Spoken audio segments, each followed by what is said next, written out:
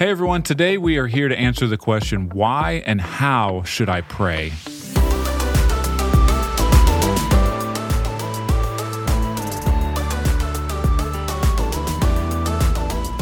Well, welcome to The Pursuit, a podcast of Crosspoint City Church, where we take a deeper dive in the passage from last week's sermon. My name's Mike Anthony. I'm here with our lead pastor, James Griffin. And James, if you remember before the break, so we have just gotten through Christmas and New Year's, we talked about how we were going to put a pause on the John series. And we were going to start out 2023 with a separate series for 4 weeks about how we can know God. So we just got through the first week. We talked about prayer. So let's do that quick recap. Again, let's get everybody on the same page, and then we're going to kind of dive into that. I love that. I'll start with the series since you went ahead and brought it up. You know, the series called To Know the King. I talked a bit about this in the sermon this past week. Not nearly in the detail I've covered it in past sermons, but the story of the Bible is really a story about God's kingdom, which is to say His rule and His reign over His world. And so if you go back to the very beginning, Genesis chapter 1, you see God creating all things, and then He makes these people, Adam and Eve, our first parents, and He puts them in charge, basically establishes them as kings and queens over creation. And so their job was really simple: be fruitful, multiply, have dominion. And so the call was to rule and reign over creation on God's behalf. And they did well for like 2 chapters, and then they blew it, But in Genesis 3, we see them sin, rebel against God. They did the one thing God asked them not to do. And as a result of their sin, this new and alternate kingdom was produced. It's called the kingdom of sin and death. And as I've explained many times, this is why our world is so broken. I said it in the sermon this weekend. We all know things aren't right in our world. There's a lot that bothers us, and rightfully so. And the reason the world's broken is not because God is absent, but because this other kingdom is present. But praise God, He's doing something about it, right? We see it in Genesis 3:15, the first glimpse of the gospel in the Bible, where God sets in motion this plan to take His world back, and His plan was Jesus. And so Christ ultimately came into the world 2,000 years ago to inaugurate, to establish the kingdom of God. He started this process of taking the world back, reestablishing His rule and His reign. And we believe that Jesus is king right now, that He lived, He died, He rose again, He ascended. He's seated at the right hand of God on the throne of heaven. One day He's returning, and He's going to set all things right. But we believe right now in present time, we can know King Jesus in a personal way. And this is the beauty of our Christian faith. And it really makes Christianity distinct from other belief systems. The fact that our God came close in the person of Christ, that He came here to live among us in the brokenness of this world. And He did for us what we could not do for ourselves, which was to save us. And now Jesus, who is resurrected and alive, He invites us into a relationship with Him. And so it's more than just knowing about Him. It's knowing Him in an experiential way. And so I love it. We have friends, we have spouses, we have kids, and we know what experiential knowledge is like. And King Jesus invites us into experiential knowledge, a personal relationship. And the way that we engage in that relationship is through spiritual disciplines. And so He's not only made the way for us to be in a relationship, but He's given us the tools and the resources so that we can engage in the relationship. And you said it a moment ago, we started this week by talking about prayer. This beautiful gift that God has given us that is made possible by Jesus Christ and Him alone. As I explained before, the cross of Jesus Christ, sinners like you and me, we couldn't just walk up into the presence of God and speak to Him anytime or any way we wanted. But Jesus made the way for us to do that. Jesus Christ, as He hung on the cross, there's this veil in the temple that cut off the presence of God where it resided in Jerusalem, cut off the presence of God from the rest of the temple. And that veil really signified the fact that the presence of God was off limits to sinners. But as Christ was on the cross, God reached down and he tore that veil in two from top to bottom, and he opened the way. Yeah. And so now we're invited in to come to the throne of God anytime we want with confidence and to speak to him, and Christ makes it possible. And so as we talked about prayer this week and the great gift that it is, I just went old school, went to the classic passage, the famous Lord's Prayer passage. Sure, yeah.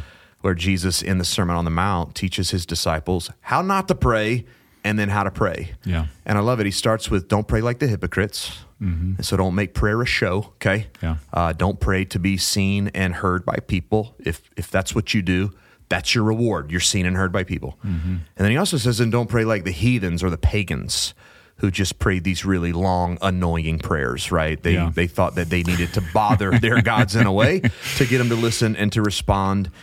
And I love what Jesus says. You don't need to pray like that because your God's not like that. Yeah. Your God is a father. And we see this in the address of prayer, that we are to pray to our Father in heaven. Yeah. And so Christ reminds us of his fatherly love, the fact that God cares deeply for us as sons and daughters. And then at the same time, we see his sovereign power. That God is in heaven means that he is omnipotent. He can do anything. Nothing's too hard for him. And so in light of that, Jesus gives us some things to pray for. Yeah. We covered these, God be known. And so in prayer, we're to ask God to reveal himself to his world so that people will see that he's holy, he's set apart, he is other. We pray for God to take over. In light of the fact that things aren't right, we pray, God, your kingdom come, your will be done on earth as it is in heaven. God, come set things right. Yeah. We pray for provision. Give us this day our daily bread. And this really stuck out to me, man, when I was studying and writing this week, the idea that we ask for limited provision. So we don't ask for what we need for like the rest of our lives. It's literally, God, give me what I need for today. Right. It's amazing to me. I was texting a friend about this just a couple of days ago. It's amazing to me when you study the Gospels and you see the call of Jesus to follow him, how much emphasis he places on today. Yeah. So if you think about that, like, if anyone wants to come after me, he must deny himself, take up his cross daily, and follow me. And then he says in the Lord's Prayer, give us this day our daily bread. Yeah. He says in the Sermon on the Mount, don't worry about tomorrow, for today has enough trouble of its own. Yeah. Yes and amen. We can all testify to that. And so there's something about living in the present and asking God for what we need today, right now, so that we can hallow his name, make him known, and so that we can live kingdom lives, so that we can be a part of him taking over his world. Yeah. And then we ask God to forgive. And as I said in the sermon, this is about us bringing our sin to God and asking him to release us from the payment that we owe. And we can do that because Christ made a payment on our behalf at the cross. But at the same time, we ask for a spirit of forgiveness. Yeah. Because Jesus says that we forgive we ask for forgiveness as we forgive others. So it's like two pedals on a bike, Yeah. God forgive me and help me to forgive them. Yeah. And so it's forgiveness and a spirit of forgiveness. And then finally, we pray for deliverance from temptation and the enemy, because we're in a battle. Yeah. We are in a war, and we do have a very real enemy who is warring against our souls, our relationships, and the way that we go to war against him and temptation is through prayer. We go and we claim the victory that is ours because of Jesus Christ. So again, prayer is this beautiful gift. I hate the fact, and I'm speaking for all of us, myself included, I hate the fact that it is so neglected. Yeah. If you think about what it is, that God in grace and kindness has made a way for us to have a direct line to him, and then we don't do it. It's like, man, what are we thinking? Yeah. Like, I mean, seriously, in times of need, in times of struggle, how we just take life into our own hands and we're like, I'll fix it. I'll do it. I got it. Instead of going to our Father who is in heaven, the one who loves us deeply, the one who can do anything, and just going, hey, will you meet me where I am and give me what I need so that I can be who you've called me to be in your world? We neglect it far too often. I think there's many reasons for that. But I just pray here at Crosspoint City Church, and if you're listening and you don't go to our church, we're glad you're with us. But I pray for all of us, man, that we would be a people who refuse to neglect this great gift that is prayer. Well, it makes me think of when you're talking about the veil being torn, right? So I'm thinking about that first century Jew that for years and years and years would see that temple and know that they were never going to be able to be in the presence of God or commune with Him or any of those things. That was always going to be kind of at arm's reach, and then all of a sudden the door gets opened up that, hey, guess what? You can talk anytime. It's crazy. You can isn't it? commune with your God at any time, any place, anywhere through the Holy Spirit. Yeah. Sometimes I wonder, as you were describing that, like, what would they think of us? Mm-hmm. You know, as what you're talking about, like I agree. I think that prayer is one of the most neglected, and there's a variety of reasons we're going to get into, but it is often very neglected. I'm curious what they would think about us just kind of throwing that to the wind, right? Right. And then also, I kind of imagine too, like, us trying to do everything on our own power, and we're not taking it to the Lord. We're not doing these things, and God's just kind of sitting up there with a cup of coffee, like just sipping on it. It's like, okay, let me know when you get tired. Right. Well, I don't know about you, man, but I do this with my own kids all the time, right? Mm-hmm. So I've got one child. I won't say which one it is, but I've got one child at home who is very much like me. Mm-hmm. She is like type A, very stubborn. Yeah. Likes to fight about everything, like, Enneagram 8 through and through. And this girl, man, I will watch her get so frustrated at times because she can't do something or something's not working in the way that it's meant to work.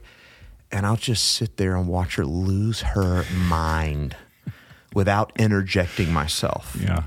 Just so that she is forced at some point to go, Dad, will you help? Sure. And I think a lot of times it's all the Lord is waiting on. It's here we are trying to control all these different aspects of our lives, thinking we got it and we can do it, and we're losing our minds and we're freaking out and we're so frustrated. And to your point, our Father who loves us and who is in heaven and who can do anything, just waiting, like, hey, if you'll come to me, I'll meet you in the midst of that. I'll give you some help. But I think he's just waiting on us to exhibit that type of faith. Yeah. Yeah. So when we were talking about this episode, we talked about, we thought it would be valuable for the people listening that we get just really practical around prayer. Yep.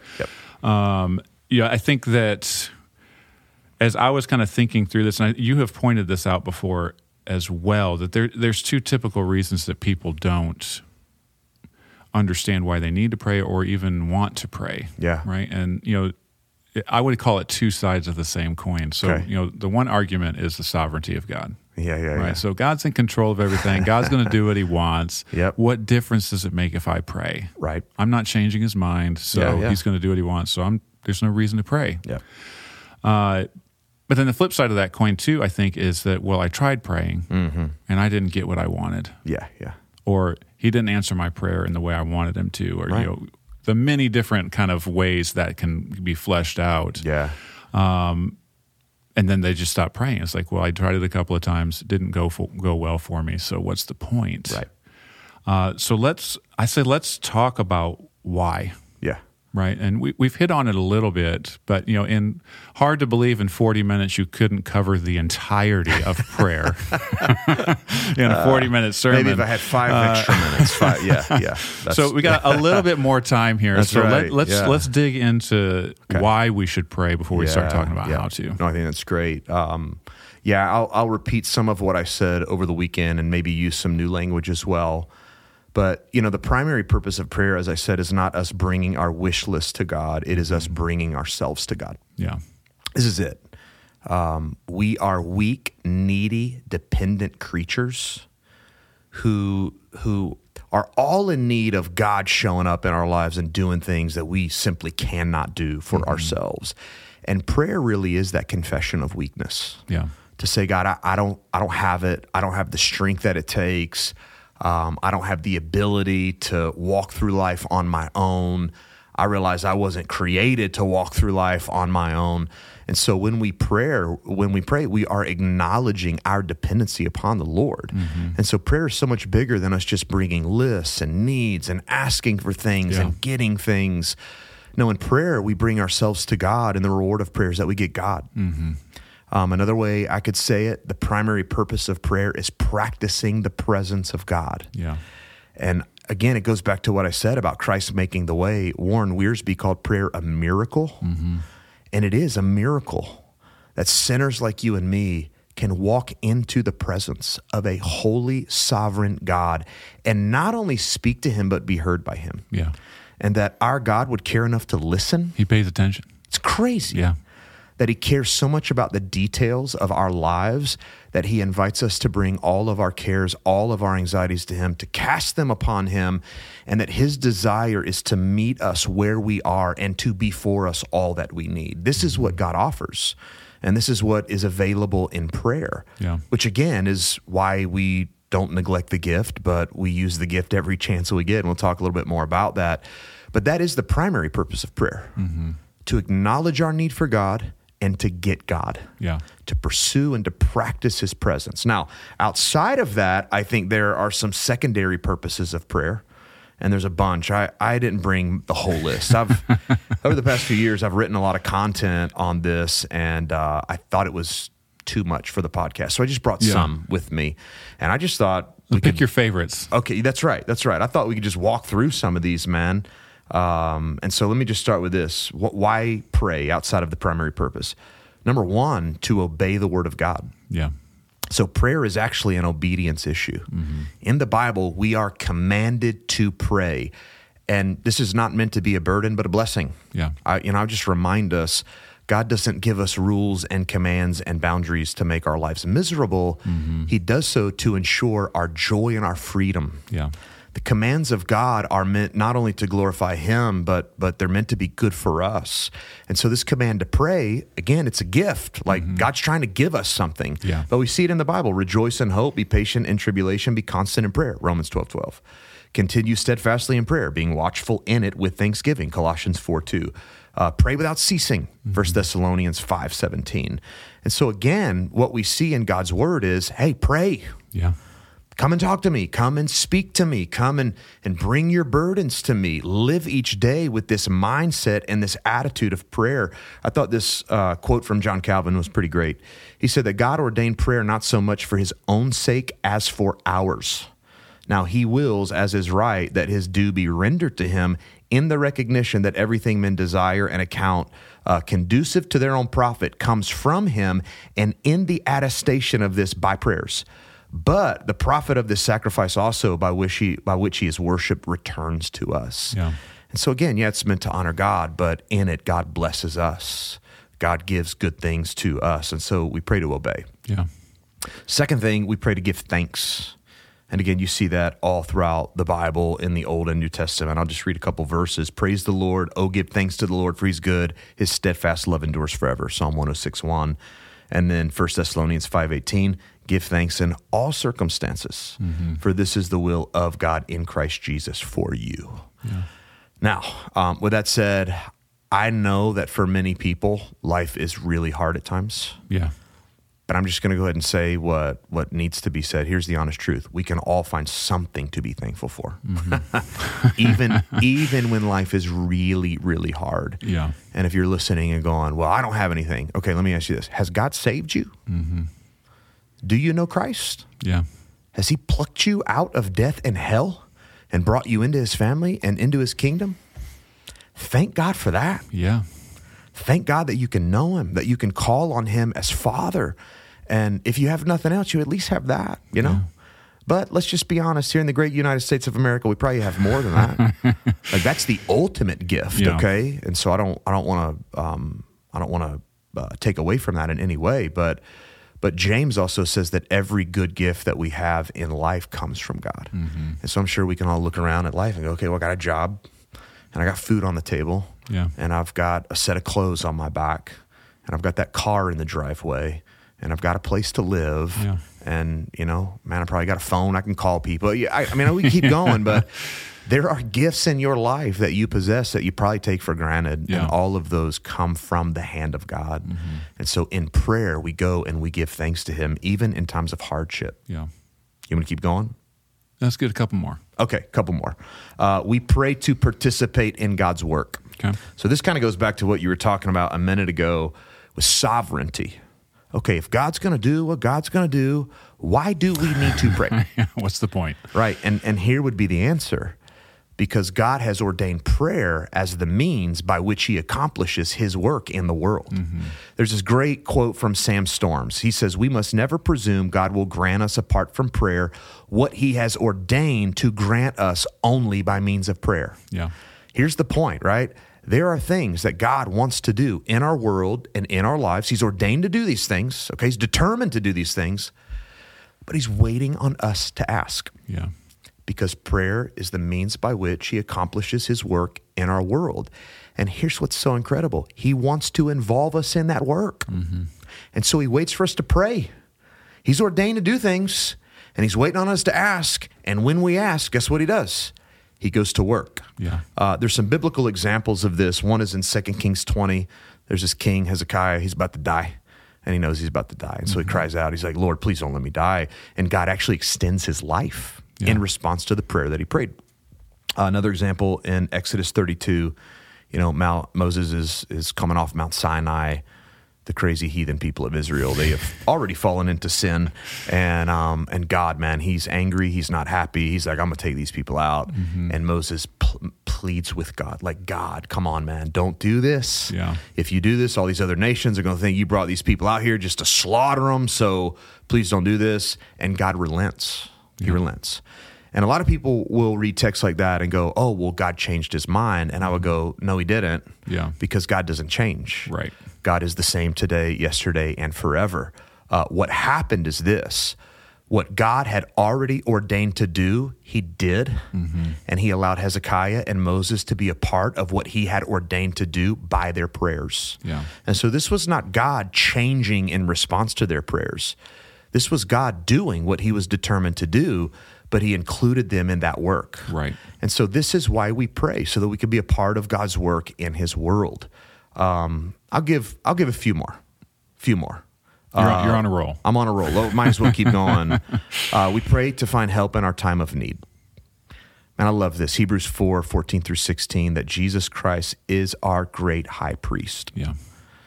That after his resurrection, he ascended, he is seated at the right hand of God, and he is serving us right now from his throne. And that Jesus, as our high priest, he can actually sympathize with our weaknesses because he came and lived the life that we lived. Yeah. Again, this is the beauty of the Christian faith, is that we have a God who understands because he's worn our flesh, and he's walked in our shoes. So Christ experienced all the pain and suffering and temptation and hardship and loss that we experience in life, but he did it perfectly. Mm-hmm. He faced all of that without sin. And so now as our high priest, he invites us to come to him anytime we need, in moments of weakness, in moments of temptation, and he offers grace and mercy to get us through. Mm-hmm. And so I would say to you today, if you feel like you are in need in some way, and I don't know what the need might be, maybe it's physical or emotional or mental or relational or spiritual, Christ knows what it's like, and he invites you to come to him in prayer and to ask for what you need. I said this in the sermon over the weekend, and I think it's worth repeating, that our God is attracted to weakness. Mm-hmm. Man, I don't want anybody to believe the lie that, well, if I'm going to come to God in prayer, I need to have my act together. Yeah, clean up before you go in there. Clean up, pull myself up by the bootstraps. Yeah. I need to walk into the throne room of God, showing him that I'm serious about getting this right. That is not what God needs from you. Mm-hmm. He just needs you to come in all of your weakness and to ask for his help, because he is a father who loves to help his kids. Yeah. I use the analogy on Thursday and Sunday of a kid crying out to a parent for help. Mm-hmm. And I know anytime my girls do that, if they're in trouble and I hear help, I run in their direction. I don't blow it off or shrug it off. Yeah. And this is what God does for us. Mm-hmm. As a God who loves and cares and understands, he helps us in our time of need. I'll hit two more and then we can move on. But we pray to overcome temptation. This is huge. As Jesus Christ was in the Garden of Gethsemane the night before his crucifixion, He took his disciples and a few of them even further into the garden to pray. And he said, watch and pray that you may not enter into temptation. Mm-hmm. The spirit, I love this line, the spirit indeed is willing, but the flesh is weak. Yes and amen. Come on, somebody. We all know what that's like. Yeah. We do, right? Yeah. It's like, man, I want to honor God. And then part of me doesn't want to honor God. Right. I want to do the right thing. And there's this other part of me that, oh gosh, heck no, I don't want to do the right thing. Yeah. And that's this war that's going on between our flesh and the spirit, right? So as believers in Jesus Christ who have been redeemed, the Holy Spirit lives in us. Mm-hmm. And because he lives in us, we have a new heart. We have new desires. We want to please God and honor God. The flesh is this broken part of us, hasn't yet been redeemed, and it's always trying to draw us away from God and towards sin. Mm-hmm. And so the way that we win that battle between flesh and spirit is through prayer. We go and we ask the Spirit of God to give us the power we need to put sin to death. Yeah. I love what Paul says in Romans 8, if the Spirit lives in us, we have no obligation to sin. Mm-hmm. Like none. Like sin has no power over us anymore. We don't have to say yes. Yeah. Because the Spirit of God gives us the ability to say no. And the only reason we would say yes is if we're walking in the flesh over the Spirit. Right.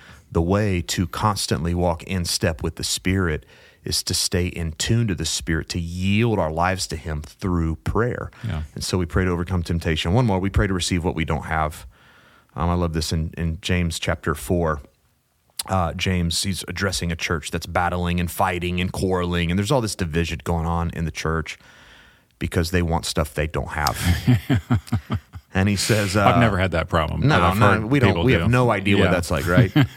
But it's so funny. He says, you don't have because you don't ask. Yeah. And you ask and don't receive because you ask wrongly to spend it on your passion. So the reason you don't have is because you're not asking. And the reason that you're not receiving what you're asking for is because you're asking for selfish reasons. Yeah.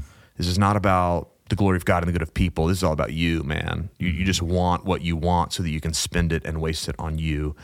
And I love this. The point that James is making simply in the text is that there are things that God wants to give us, but his giving is dependent upon our asking. Mm-hmm. That we must ask, and we must ask with the right motivation. Yeah.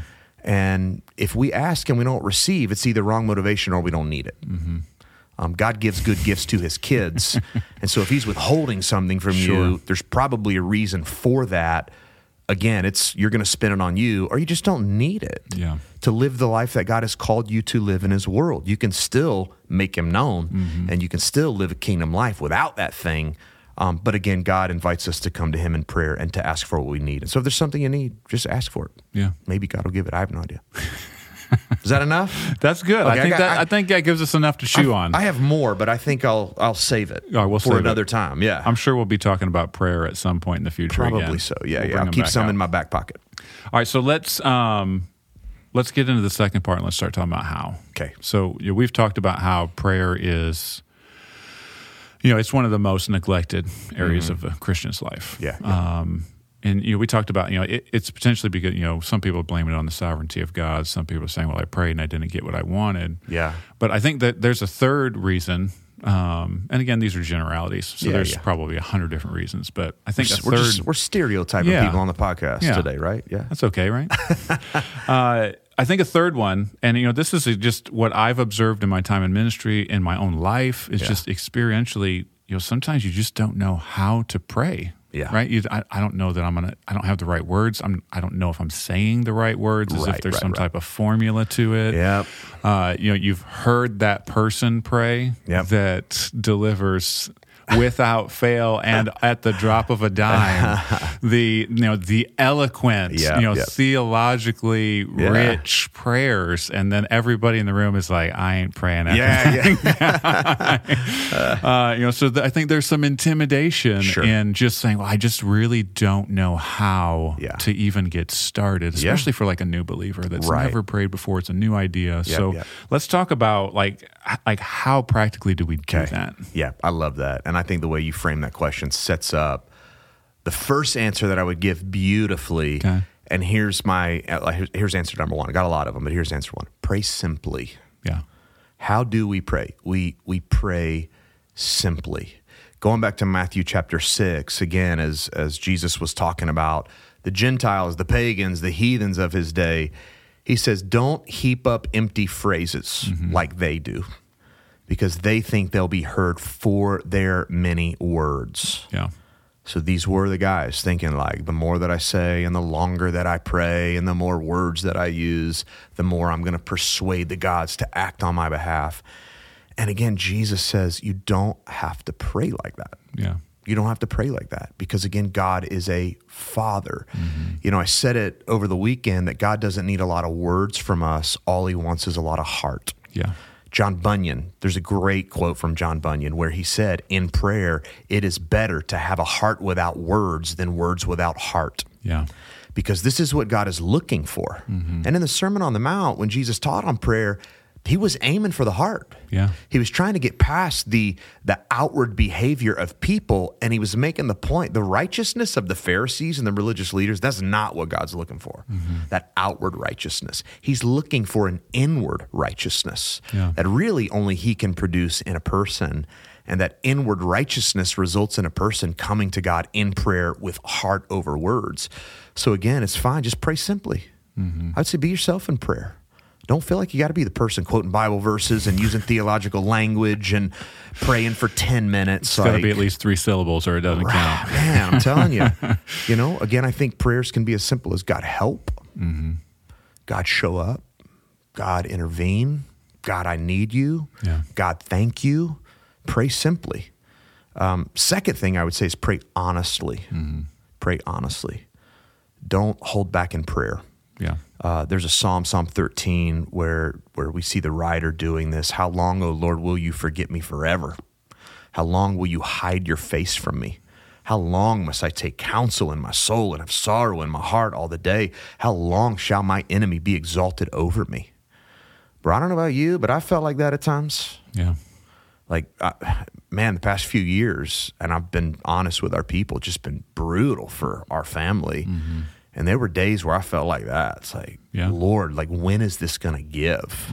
Lord, we feel forgotten in a sense.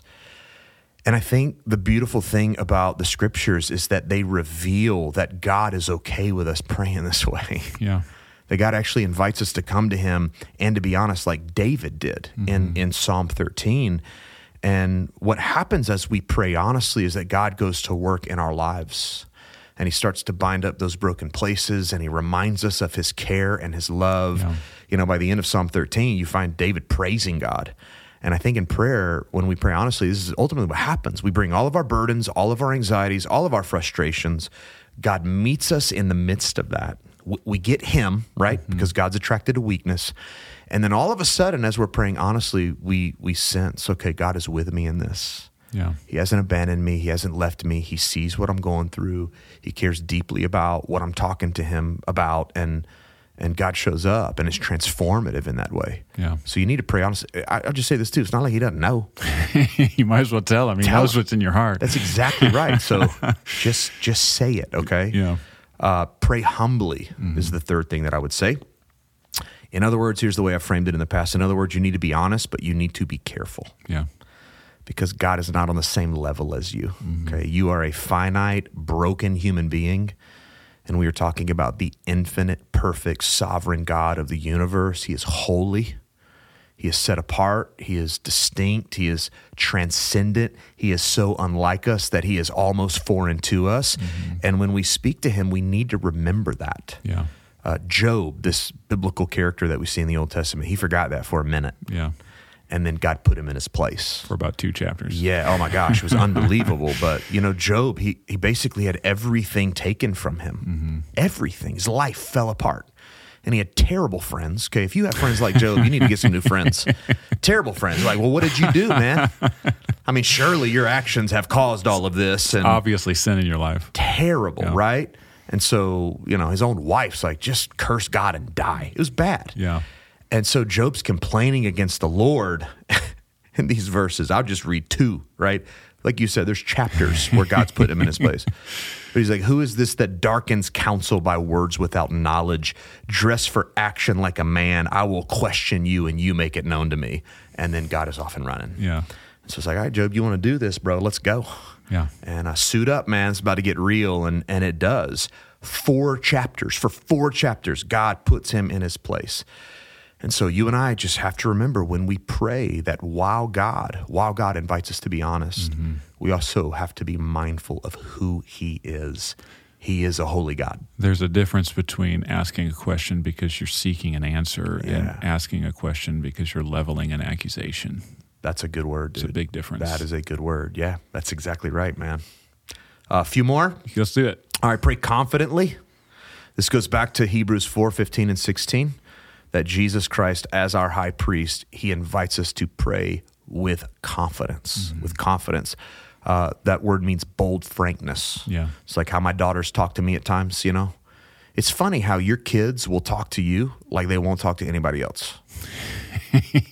Do you know what I'm saying? I'm familiar, yes. Okay. Why is that? Because they're familiar with you. Yeah. They live in your house. They interact with you on a daily basis. Like I have said to one of my daughters, grown men don't talk to me the way that you talk to me. It's crazy. But there's this familiarity there that results in a bold frankness or a confidence when they speak to you.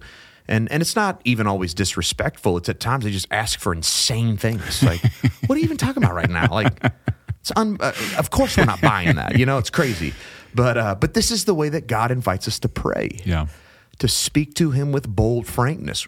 No fear, just come confidently and ask for what you need. And again, Jesus Christ is the one who made the way for that. We talked about the veil a little while ago. And there was one guy who could go behind that veil one time a year, the high priest on the Day of Atonement. Yeah. And before he went in, he had to bathe a certain way and make sacrifices for his sins. And he even like dressed in certain garments.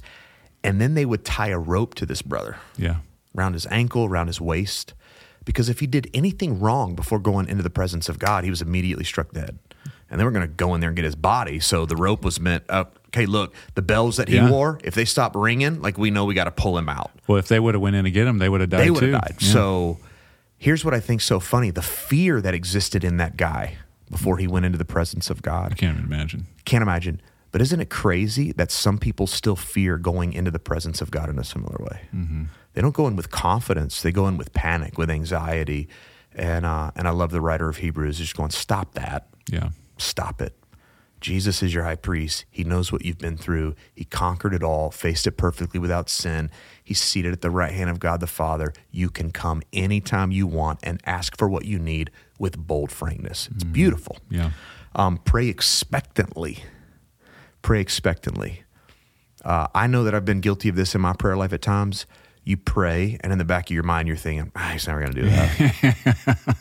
Have you done this? Once or twice. Once or twice, yeah. Oh my gosh, I'm going to ask for this, probably not going to give it to me. Yeah. It's annoying, right? And I think that's part of our sinful nature at play, but it's also revealing because it shows a lack of faith in us. Yeah. There's this great story in Acts 12. It's one of my favorite stories about prayer in all the Bible. Peter's imprisoned, okay? Mm-hmm. And the early church gathers to have this prayer meeting. God, would you free Peter? Would you free our leader? And they're praying and they're praying and they're praying. Guess what? God does. He answers their prayer. Yeah. There's a prison break right there in Acts 12. Angel comes, busts him out of prison. It's awesome. Peter shows up at the house where they're praying. And the servant girl who's there, her name is Rhoda. She goes to the door, and when she realizes it's Peter, she doesn't even open the door. She's so excited. She runs back to the prayer meeting, and she's like, you're never going to believe this. God answered our prayer. And this church that was praying for the release of their leader doesn't believe her. Yeah, you're right. We don't believe it. No. There's no way that God could have actually done what we've been asking for. Rhoda just come back to the prayer meeting. Yeah. And, Peter's out there banging on the door, let me in. He's just broken out of prison. Let me in. And I think, again, that's the way we pray at times. It's like, I'm going to ask God, but I don't think he's going to do it. And then when he does it, it's like we try to find ways around, the fact that it was actually him. Yeah. And so, again, I think when we read the Bible, what we see is this instruction to pray expectantly. Mm-hmm. Matthew 7:7-11, this is, again, Jesus. Ask, it'll be given to you. Seek, and you'll find. Knock, and it will be open. For everyone who asks receives, and the one who seeks finds, and to the one who knocks it will be open. Or which one of you, if his son asks for bread, will give him a stone? Or if he asks for a fish, will give him a serpent? If you then who are evil know how to give good gifts to your children, how much more will your Father in heaven give good things to those who ask? Yeah. And so, again, when we know that we are praying to a Father who loves us, who can do anything, we should ask and expect to receive. Yeah. We might not get what we ask for exactly as we've asked for it, but we can be sure that God's going to give us something. And at the very least, again, we get God. So we pray expectantly. Yeah. I'll give a couple more. Pray persistently. Pray persistently. There's a great story in Luke 18 about this persistent widow who keeps coming back to this judge, and she's asking for justice, and he's denying her. So she just keeps going back and back and back and back and back, and she's like wearing this poor brother down. Yeah. And finally he concedes, and he's like, okay, I'm going to do for you what you've been asking for. And Jesus' point in the parable is not annoy God. He's not contradicting what he taught in Matthew 6, okay? Yeah. But his simple point is, hey, persist in prayer and don't give up. Persist in prayer and don't give up. So on a practical level, here's what that means. You might be praying for something, and you might have to pray for a good long while before you see God do anything. And I think it's one of the ways that God grows us in faith and trust. I have a friend in our church. He sadly passed away, a year and a half ago. And he shared the story with me about leading his father-in-law to Christ at 80 years old. Wow. 80. Yeah. A lot of prayer went into that man's conversion. He and his wife prayed for years and years and years and years and years before they saw any type of change. And then finally it came. And they persisted in prayer that entire time. And some of you might need to persist in the same way. You know, I've talked to a lot of women in our church recently who have husbands who don't believe. Yeah. I've talked to people in our church who have prodigal sons and prodigal daughters, you know, who've abandoned their faith in Christ. And I know it's easy to get to a point where you're like, okay, well, I've prayed and asked and nothing's changing. What should I do? Keep praying. Yeah. Like, do not stop. If they have blood in their veins and breath pumping through their lungs, man, like there's a chance that God can do something in their lives. And so I would just say, whatever it is that you're praying for, just persist in prayer because you never know what God might do. So pray persistently.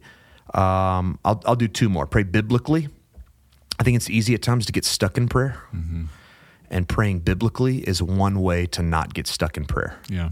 There's a guy named Donald Whitney who wrote a book called Praying the Bible, and it's a resource that I would tell you to grab if you've never read it, or if you've never read it, excuse me.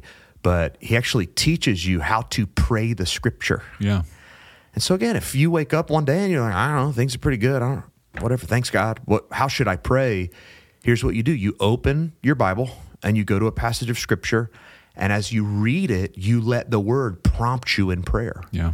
And so I had Psalm 103 down here, and I won't do the whole thing, but just as an example, he does not deal with us according to our sins. Okay, so I would stop and pray, thank you, God, for not dealing with me according to my sins. Yeah. And I know that you don't deal with me according to my sins because Christ has made the payment for my sin. Thank you, God, for that. Yeah. Going on, nor does he repay us according to our iniquities. God, thank you for not giving me what I deserve. Yeah. Thank you for mercy, for withholding that. And again, I know it's all because of Christ. For as high as the heavens are above the earth, so great is his steadfast love toward those who fear him. God, thank you for your love today. Yeah. Thank you for the vastness of you. I'll never understand it. As far as the east is from the west, so far does he remove our transgressions from us. God, thank you that you have removed my sin from me. Yeah. That you have cast it into the sea of forgetfulness and you remember it no more.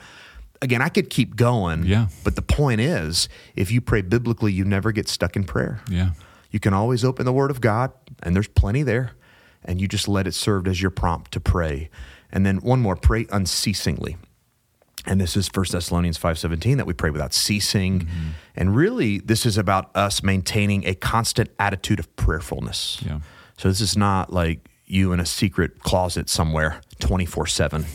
Just going after it. But I would even say, this is you allowing life and even your experiences in life to prompt you to prayer. Yeah.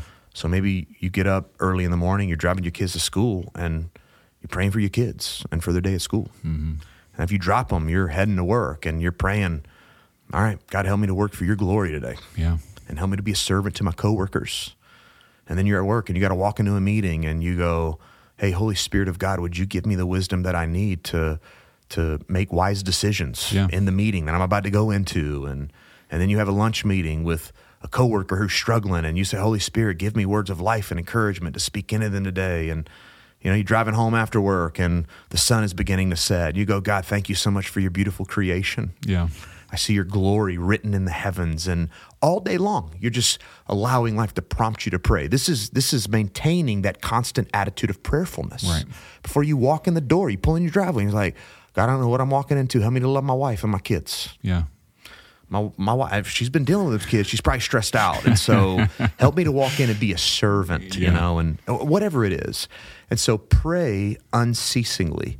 And I think if we'll be intentional about walking in fellowship with God like that, that we're going to experience God's presence in ways that maybe we haven't just yet. Yeah. So how to pray, those would be answers that I would give. I think that I think it's interesting what you're talking about, like basically praying the Bible. That's right. Yeah.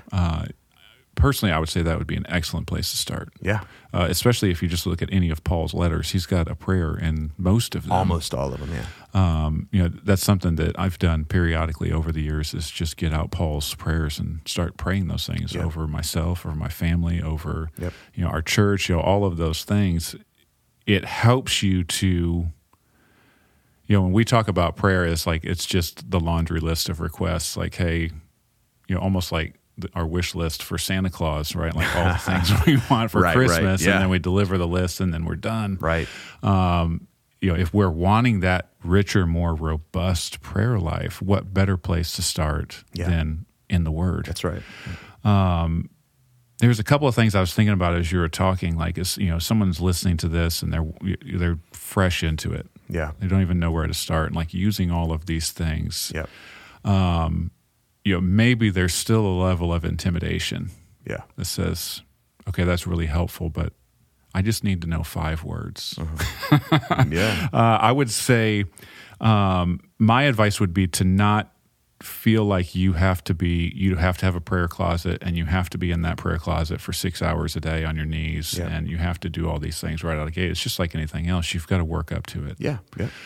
We're going to talk about fasting next week. You got to work up to it. That's right. So like, if you're just getting started in kind of building that prayer life, it's okay if you don't have to pray for an hour for it to count, right? Right. Like you said, pray simply. Yeah. Right? It could just simply be a few sentences. Yep. But you build on it. That's right.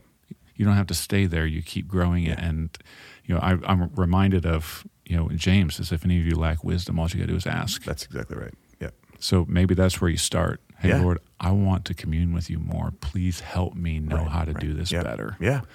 And then lean into that, and then see what happens. Yeah. Yeah. Well, it's like, it's the person who walks into the gym and it's the new year. So all kinds of people are back in the gym right now. It's crowded. It is. Yeah. Yesterday in our gym, there were a lot of people there. Anyway, but I think about the person who's walking into the gym as the beginner. Dude, you don't get on the squat rack and put 315 on the bar and rep out, 10 reps. It's like, no, man, you probably need to start with the barbell. Yeah. And just focus on technique and moving the barbell, the empty barbell, efficiently.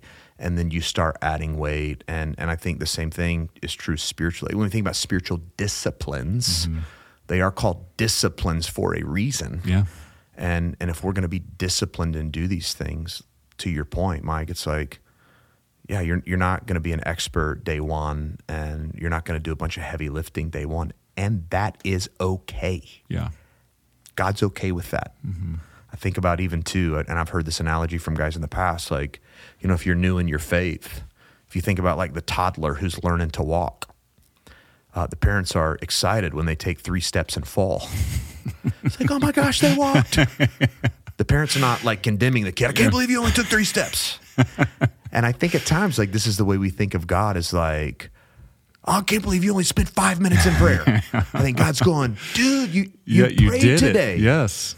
Hey, keep talking to me. That's awesome. And so celebrate those victories and ease in and do what you can do, and know that the Spirit of God is going to grow you as you practice the disciplines. Mm-hmm. Yeah, He's going to transform you more into the image of Christ, and you'll get better over time.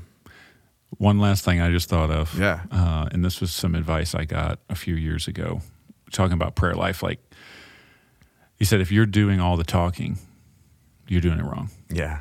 Right? And I think you had hit on this a little bit earlier, I think, because I remember, I think that's what kind of sparked my memory about it. But, so often we, and especially if we're crying out to Him, we just lay it all out there. Yeah.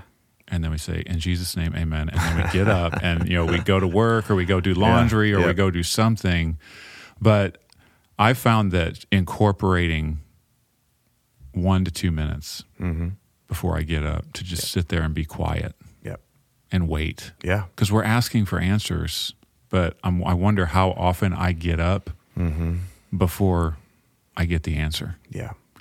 So I would encourage you to don't feel like you've got to do all the talking in your prayer life either. It's good. Laying it all out there and then just simply sitting there in quiet and listening. Yeah. Don't rush out of the presence of God. It's good. Yeah. All right. Well, I feel like that's a good place to put a pin in it for this week. Agree. Okay. All right. So if you have any questions that you would like us to unpack from the sermon or just from the Bible or theology in general, you can send us those questions by email. You can direct message us on your favorite social media platform, or you can text the word question to the number 22722.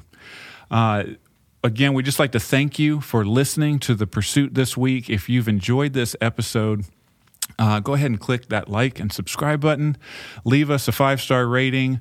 And if you want to check out our church and find out more information about us, who we are and what we do, you can check us out at crosspointcity.com or on your favorite social media platform. But until next week, know that we're here for you and we love you.